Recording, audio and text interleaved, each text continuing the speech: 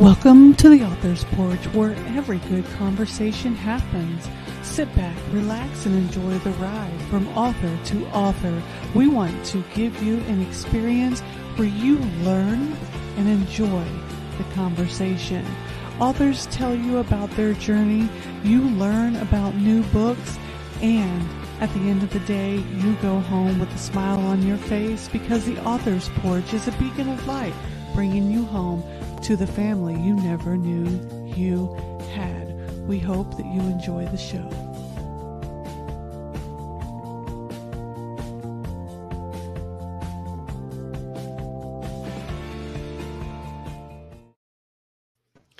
Hey everybody, welcome to the Author's Porch, where every great conversation happens, and it happens because we trusted Brendan and Vamsi at Master Talk to show us the power of effective communication. We also make sure we have a great cup of coffee from Third Day Coffee Seguin, a Christ-centered, veteran-owned coffee company. Today on the show, we have Lara Sabanosh.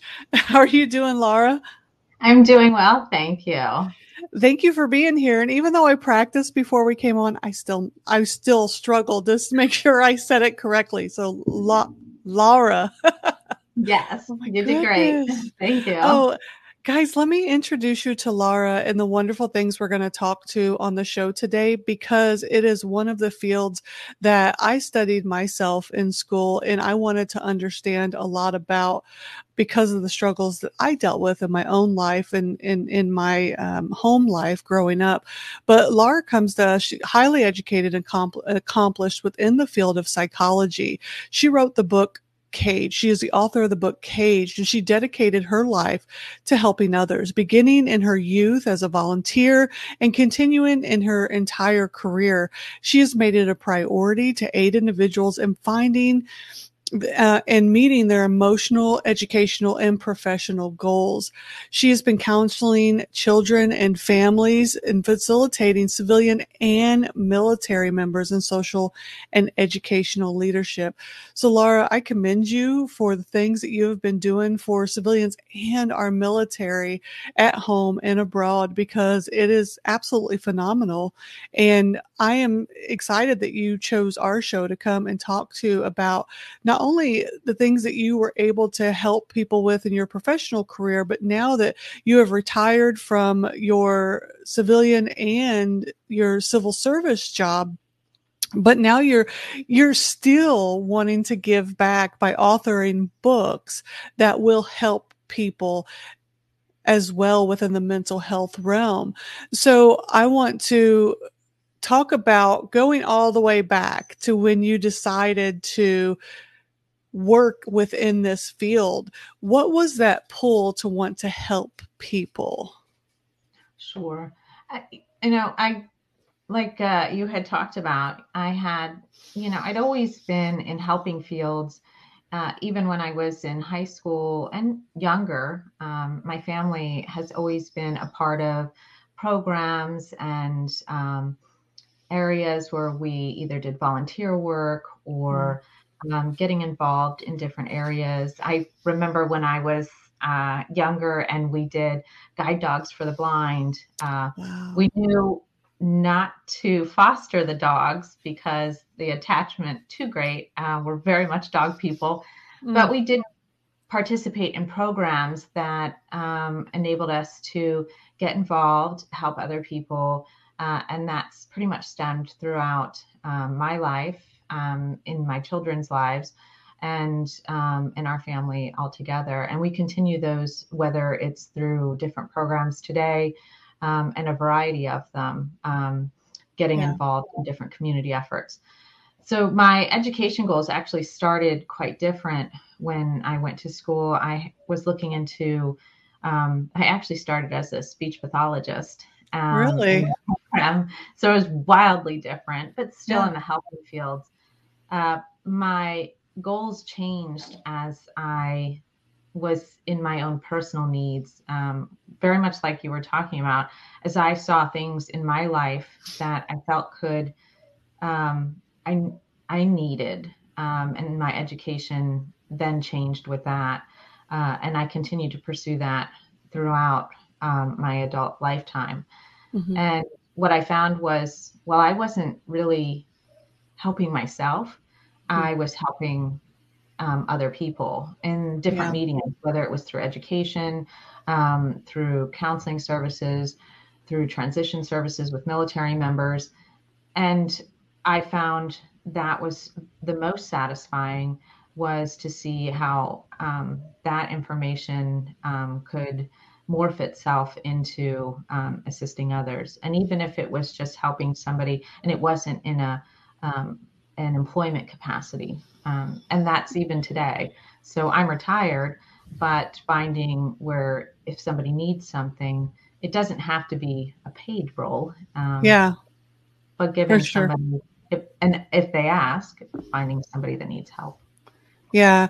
Well, I want to commend you on not adopting the dogs because I ended up with six because I see a dog in need and I tend to bring them home and I can't let them go after that. So I think it's very amazing that you were able to do things without bringing all of them home. And we do too. So we're big into rescues ourselves. Mm, This is I have in with us. I have three. I'm on my third rescue, and my daughters have rescues. And yeah. so for us, I think part of it has to do with where we've come ourselves, and now we've turned it around, and Right. the rescues have become another outlet for us as well. Yeah, absolutely. And they absolutely do. Now, when I was growing up, we didn't help anybody as far as like a job, but we always anybody that needed help, my grandma always brought them in, gave them a good meal, things like that. Gave them a place to sleep. And growing up, I wanted to be a police officer and then I wanted to be a lawyer. And I never thought about psychology. I never thought about that type of stuff until I went through a domestic violence situation. It was emotional violence. No, I never had anyone lay their hands on me. And my mom went through domestic violence. Physical violence, and when I went through mine, I wanted to understand the mind because mine had gotten so jumbled up. I wanted to know how to fix it. I thought that I could myself, obviously, but that's not Right. really something that you can do.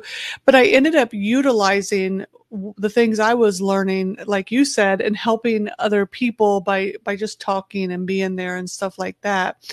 So I find it amazing that you said it came out of necessity to kind of go into that field based off of learning and stuff. Can you talk Sure. more of that necessity type of education? Sure. So when I met my husband, I was 19 years old.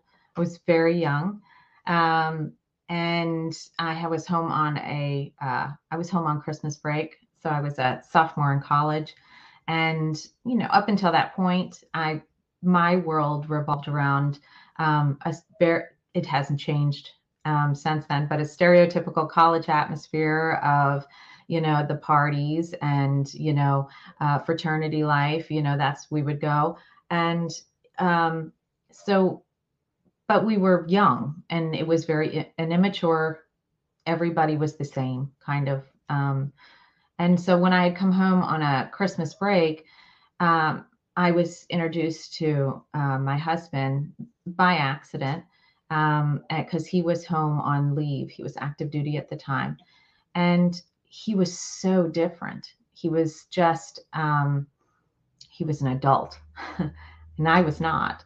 Um, and I wanted to be part of that world. I thought I was so enamored by him, and he was fun, and we became dating. And as the time went on, I began to slip so far into his world that I slipped out of mine. Mm, And my original goals left, and I left school to be closer to him, so it was easier for him. And it was less than a year later that we were married.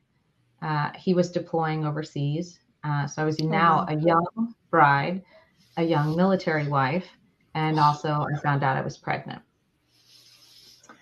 And so as I'm now home, and I was supposed to go with him overseas and join him after he was settled. And it was about a month after he deployed that he had informed me that the military was not allowing me to join him.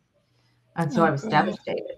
So now I'm Yeah. a young military wife, pregnant now without her husband. Oh, And it happens. So I yeah. thought, well, the military didn't want me. That's okay. So I had to stay home, and um,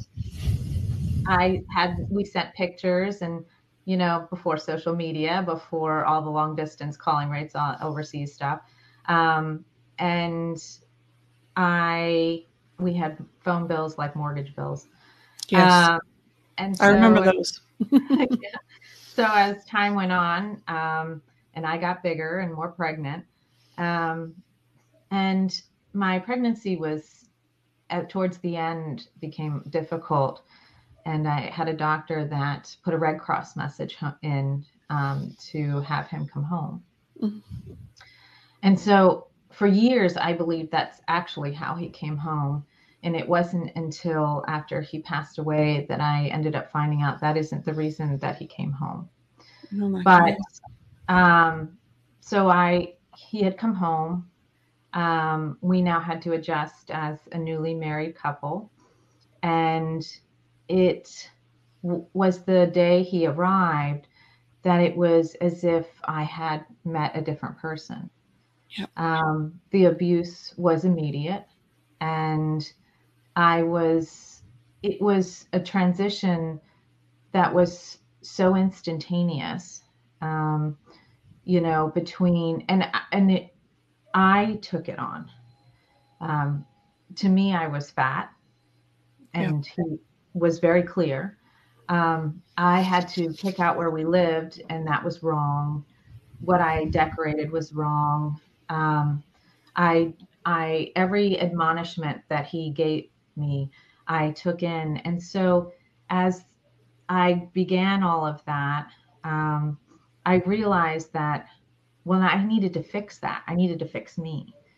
So I changed my education, trying to find ways how do I fix me? How do I fix us? How do I be a better person? Um, and so on. Set my course studies, Yeah. thinking I could do that. Um, the fallacy, of course, is I couldn't. There's nothing I could have done. Right. Um, so we spent and I would call it a roller coaster because in some respects, I took great pride in the times where the roller coaster would go up and life felt good. So I felt I was doing something right. Um, our family looked wonderful. We were happy. And then it would crash. And so then I had to go back. I would apologize. I would find things that I need to do this better. There's a picture collage that I look at for the almost 20 years we were together, and he looks the same. There are really almost no changes that he has. But for me, I look like it's a rainbow. Wow. Weight, of hair colors, of physical changes. At one point, I actually weighed so little that as an adult, I fit into the same size clothes as my daughter who was in elementary school. Oh gosh. So I wasn't even I was in children's clothes. And so trying to be skinny enough, curvy enough, Yeah. um, he would use phrases like I was the smartest, dumbest person he knew, Oh, or I, towards the end, he finally, it was like the closest to a compliment he could give me, which was, I've gotten so used to you all these years. I, I'm okay looking at you. mm. And, and Wow. then came the but. We have enough money now. So if you'd like to fix all of this, I'll pay for it. Mm. That stuck with me after he passed. And I actually couldn't handle. all of that. So I did end up changing things because it was an image there were things I couldn't look at because all I could hear was exactly that. Yeah. This doesn't look, this doesn't look. And Yeah. so after so long, you don't not hear those. Um, so yeah, so the education part of it, I could be I started to believe I was the dumbest, smartest person. I was so book smart that I couldn't be much of anything else. Yeah. And I just never stopped going.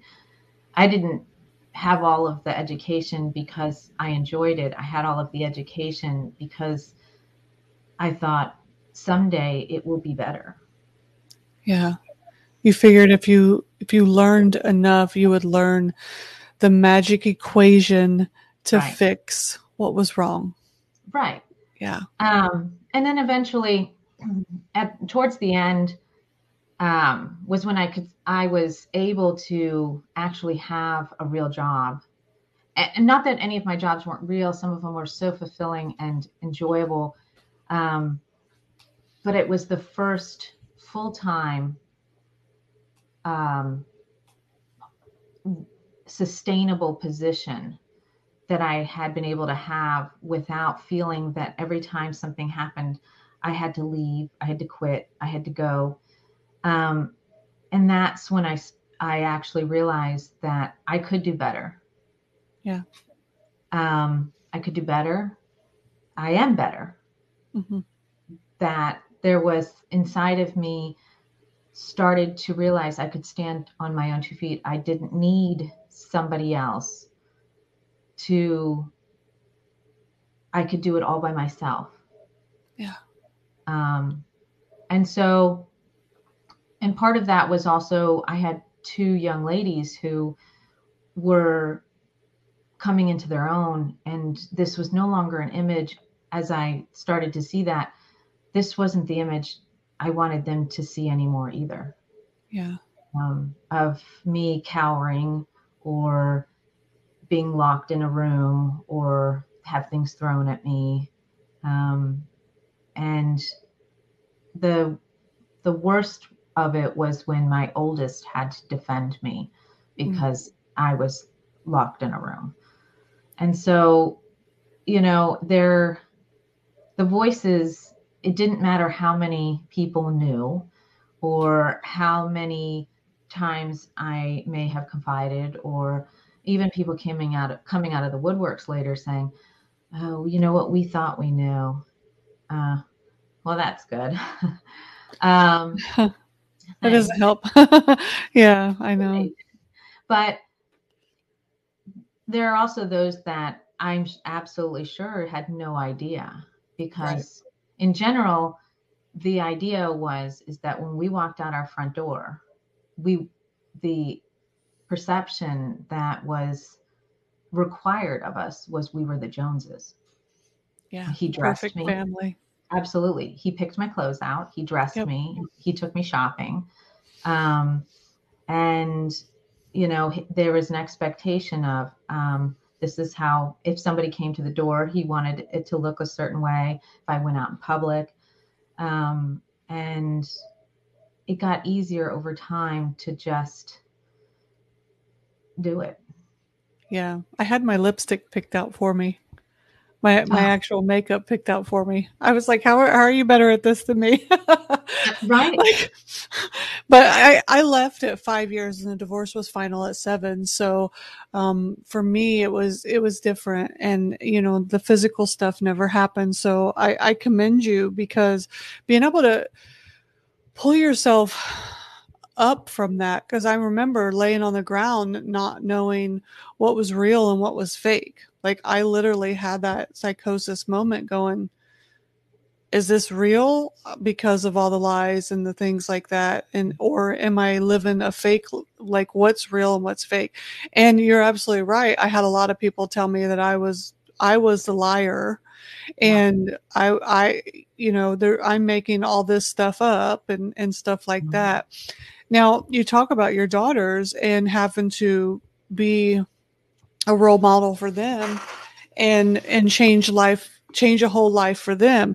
Your book is based on your true life story, is that correct? It is. That's correct. Okay.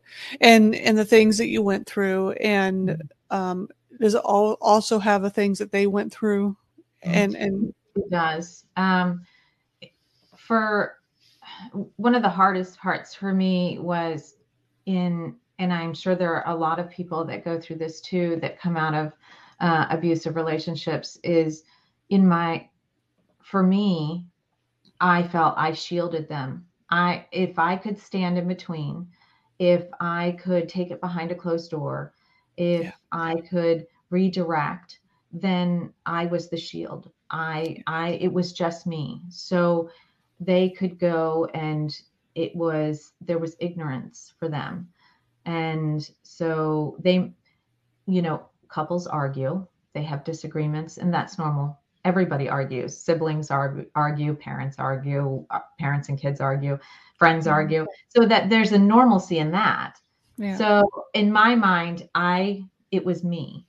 And but to hear how much more involved, and you do realize that children are not, they're not stupid, nope, and they are hearing and they are knowing, and there is a fear involved in that, for the person that is having to deal with it, and then to find out things that were, because they didn't want it to come back more on me, so they stopped telling me. They didn't want to tell me things that were also occurring, and so that was very upsetting afterwards. And it took a long time, for me to, we have very open communication. We talk about everything very, uh, there's no secrets. There's no rose colored glasses, but to find out that things were on their end also, yeah, what was very upsetting for me, because you don't want your kids to experience, and the stories that they have to be, um, the same. yeah, And so there are, uh, there, that was the hardest part for me. yeah. I It's can really I hard. can move forward with I can work and process mine, Yeah, but I never wanted them to have that kind of process. yeah. It's hard as a mother, to know that your child went through something that you feel that you could have protected them from, but because you didn't know that it was going on, that you didn't, because you couldn't, and that's very heartbreaking as a mother, um, and it just breaks my heart. It really does. But I definitely understand it. One of the things that I didn't realize until my children were older. They're both in college now. I'm empty nesting and totally loving it. I love my kids, but I'm Yeah. totally loving the empty nesting. Um, I didn't seek help for the things that I went through. I was a single parent while on active duty. Once I split from the kid's father, who was also active duty, and because everyone thought I was lying about everything, I was ridiculed as the female, and now I was a single parent. I didn't get help for the trauma, so it seems that some of my trauma wore off on the kids, and um, I didn't abuse them, but I was kind of harsh on them, and I was gone all the time with my military career. So when my daughter went away to college, she told me that I was kind of toxic, and that really broke my heart because I thought I had done good. I raised them on my own. We traveled around the world and things like that, and I thought I did all that to get you guys away from him before things got really bad, because when we did split, things did get bad and threats on my life happened and things like Sure. that. So did when after your husband passed, did you guys go through some of those struggles where the trauma of the years that you went through all of that, um, kind of happen with your girls, or were you able to seek help and deal with that traumatic experience? Sure. The after he passed, things became very explosive, and the outside entities that we ended up dealing with became very overwhelming for us. And Yeah. um, you know there were it created a cohesive bubble for us in some respects. Yeah. And so while there are some people who would say, well, at least you don't have to deal with him anymore, and I'm like, no, actually, it's yes, Yeah. we will always deal with it. Yeah. It never leaves you. No. But then I also traded it for a lot of other while I was at it, and Yeah. so did they. And it's and we lost a lot of things in the process. Mhm. So, and you're right, the people who come out who kind of joined a bandwagon with, well, you're lying. He was a wonderful person. He was a wonderful father. He was a pillar of the community. Um, Yep. and there was nothing I wrote about that I don't have a document for. Yeah.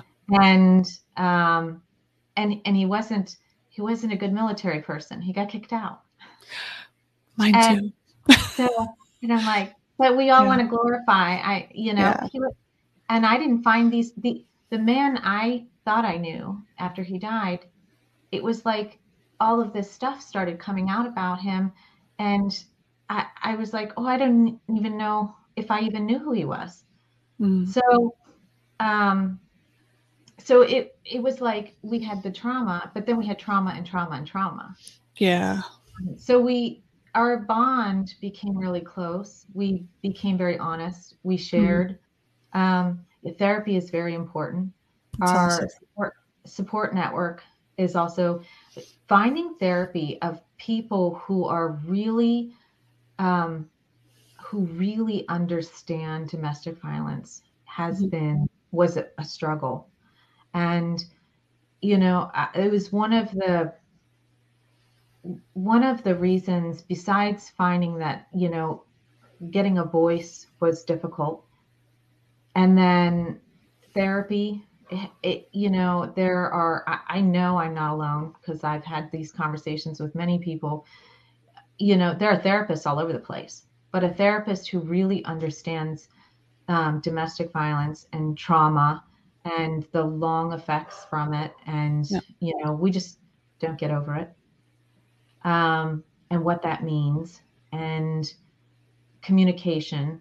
And I just don't need to sit in a group. Sometimes, so I have great days and I have not so great days. Yep. And you're right. The idea that, when it's not dealt with, because some days I'm not a nice person some days. Mhm. Because I do work with somebody and we do communicate, we do understand what that means. Mm. Um, complex PTSD is very different than PTSD. And for sexual assault and domestic violence and child abuse survivors, those effects bleed into our lives well beyond just the moments that somebody deals with traumatic events, and it's just now getting attention. It is, yeah. And I think it's sad that it's just now getting attention. I just want to let you know that we've had people watching, and I think they're very quiet because your story is very heartbreaking, but also very inspiring.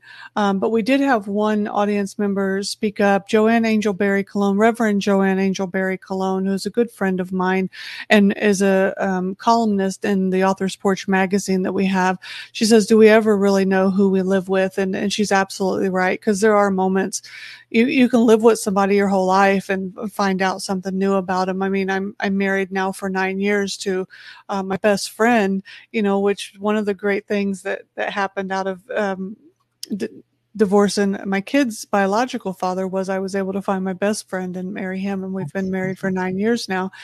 And we still find things out about each other all the time, and I think that it's important that I did learn after going through all of that. I was able to learn so much about myself, studying psychology and learning to get the help. And after I retired, it wasn't until after I retired that I started learning more about myself and getting help and just reaching out to people. And I think it's phenomenal that even though you worked within that field in your civil service and then civilian job, you're still wanting to help people by writing those books and telling your story in a book and putting it out there for everyone to see. It's very hard because a lot of people are scared to let people know the very raw details of their life. Sure. So, um, your book is out right now, correct? It is, yes. It Okay. was released at the end of November. Okay, awesome. Do you have a copy of it there? I know we put the flyers out. Okay, good. Yay.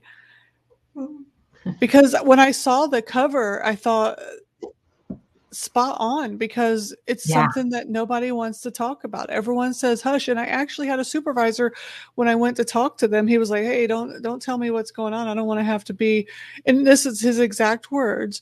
I don't want to have to go to court if this thing goes south. And I was like, and I knew at that moment that I had to, keep everything in. I was like, "Are you serious?" So yeah, the cover was definitely spot on. It's funny.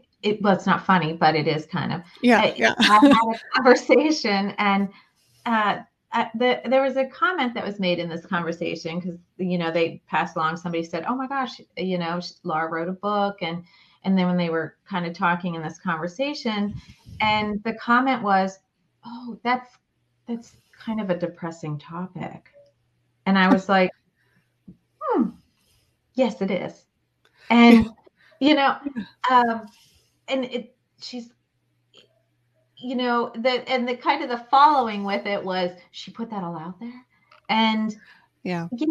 yes, I did. And it's like it is a depressing topic, and it's depressing that it's even something that is a topic to be had. We should Yep. be depressed.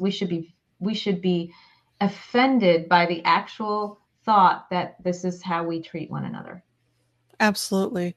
And And it's not that even was about women. yeah. Yeah, go No, it's ahead. not. Oh no, I'm sorry, I didn't mean to interrupt, but no, it's not about just women. Mhm. It's across the board. It's across socioeconomic. It's across, it doesn't matter what you look like, what you wear, how much money you make, where you live. Yeah. It's a problem everywhere. Yeah, absolutely. And I think what people don't realize is uh, we hurt each other every single day and so much that it seems commonplace. In 2019, I was sitting here having a regular day, and at 2 o'clock in the morning, I get a call from my mom, and I'm like, "Mom, it's 2 o'clock in the morning. Why are you awake? Are you drinking again?" And my mom's wild and crazy, anyways. And she goes, "No, Christina, Kelly's in the emergency room. She's Mhm. not going to make it. You need to come home." And I said, "What happened?" She was murdered by her boyfriend from domestic violence. She laid on the floor of her bathroom for over 17 hours. He had beat her to death, and the cops had to break down the door to try to rescue her, but she didn't make it. And that's what happens. Yeah, We're lucky that we're still here, but every day we have to live knowing the things that we doubted ourselves right. for. And I love that you put that book out. I love that you have the strength to tell that story. And a lot of people say that's a depressing topic. You know what I say? Imagine living through it. Because I Right. put comedy in everything I do because it's my coping mechanism, and I don't do it to Thank you. diminish the topic, but it's how I cope with stuff because it helps me deal with the fact that I don't want to be sad and depressed, but I Sure. want you to be aware. Because if you're aware, then maybe you'll see the signs in another person. Sure. So, what is your next project? This book is out there. It's going to take over the world because everyone I know. needs to know about what's happening behind the closed doors in the perfect Jones families out there that have to paint on their faces because it's happening to a lot of people. Well, what other projects are you working on? So currently, I'm getting the book out right now, and kind of my focus to get out there, talk, advocate, and you know, moving forward, I would like to get involved in deeper advocacy projects and speaking engagements, so that as I'm delving into these areas, I think there's a real the the generations don't change in certain areas. Domestic violence doesn't change. Yeah. You know how the individuals meet up and get swept away. It doesn't change. Our the way we dress and how we talk might change, but this doesn't. And so, getting involved and starting to get people to see and hear, you know, it's not a learn from my mistake, but just hear from the perspective and understand that these are very real. And I would like to see more people. There's a hard time with survivors at times coming out and speaking and even writing the books. And it's not that there aren't a few out there, there's quite a few. But getting out and speaking sometimes becomes difficult for the backlash. Um, and I know that I'm not necessarily, it, it doesn't absolve me from coming out and speaking. It's just that I'm I'm no longer interested in not speaking. So if the backlash comes with it, I've been silenced long enough. And Mm. it's more important for me for somebody to not get to where I got. I'm just typing that quote because it's extremely powerful. I'm no longer interested in not speaking. Lara M. Sabanosh. That was powerful. Like, I really like that. I really like that. That was a very powerful quote. So I just made sure I put that in the comments. But what advice would you have to another author who who, just like you said, is no longer interested in not speaking up? I think there's a myth that you come up with an idea, you're impassioned about something, and next day you just boom pop out a book. Uh, it's the Be passionate, have something, whether it's fiction, not fiction, but understand the process is time and dedication, and really taking an investment into it. It did take me time, and when you're doing a memoir like this, it's very cathartic, but it is also, you are really delving into a side of yourself that you may not have. You're reliving those moments. So with areas of trauma, tragedy, make sure that you're doing this with a great support network, because it does become very consuming and overwhelming at times. Yeah. Yeah, that's true. Absolutely, 100%. I agree with you. Where can people reach you at, Lara, if they want to grab a hold of your book, speak to you, or just see what you have coming up? Sure, I'm on social media, but the best way you can check out, so you know where to go to all of these, is my website, and it's my name, so www.larasabanosh.com. And you can link to all the major, for books, Amazon, Barnes and Noble, and also my social media accounts. Awesome. I went ahead and typed those in the comments as well. So we make sure that everyone can just click right on it. It makes it really easy. But when we're on the podcast format, they'll be able to type it in themselves. So this is the part of the show where I hand it over to you. You take charge of the show. I'll take myself off screen. You have 2 to 3 minutes to say anything that we didn't cover in the show that you want to make sure that gets out there to the world. So I'm going to hand it over to you. All right, thank you. No problem. There you go. Thank you so much today for joining us. And I would just like to say, for those of you that are struggling right now in domestic violence situations, you're not alone. There are those of us out there who have been there, and we are there with you. I encourage you to be safe and take a step back before you do anything. Please find a good support network. There are organizations that are out there, the No More campaign, domestic violence hotlines, local shelters in your area. And I encourage you to speak with someone. If nothing else, speak with somebody that you find trusted. But please reach out for help because your life is better for it. Amen. Lara, thank you so much for coming on tonight, sharing your light, your wonderful story, heartbreaking, but it's wonderful as well because it's one of a survivor, somebody who is never going to give up, who survived the very thing that was supposed to take them down, but turned it into a story to help somebody else come through something that is going to try to tear them apart. So thank you so much for sharing with us tonight. I am excited that your book is going to touch somebody's life in a transformational way. Thank you so much. I appreciate it. Yeah, thank you for being here, everybody. Don't forget to come back each week or on the podcast right here on Facebook. You can ask Siri or Alexa to play our latest episode. Head to our website, catch the issue of the magazine, which came out the 1st of January. Head over to Amazon. You can read it free on Kindle. We want to continue making authors' dreams come true by providing them a platform to shine.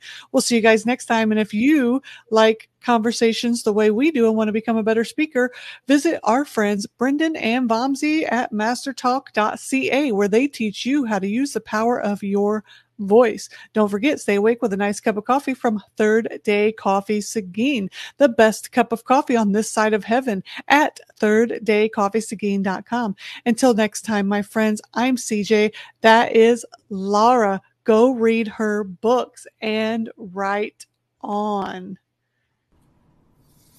The Author's Porch is a certified veteran-hosted podcast. Show your support, tune in, share, and subscribe.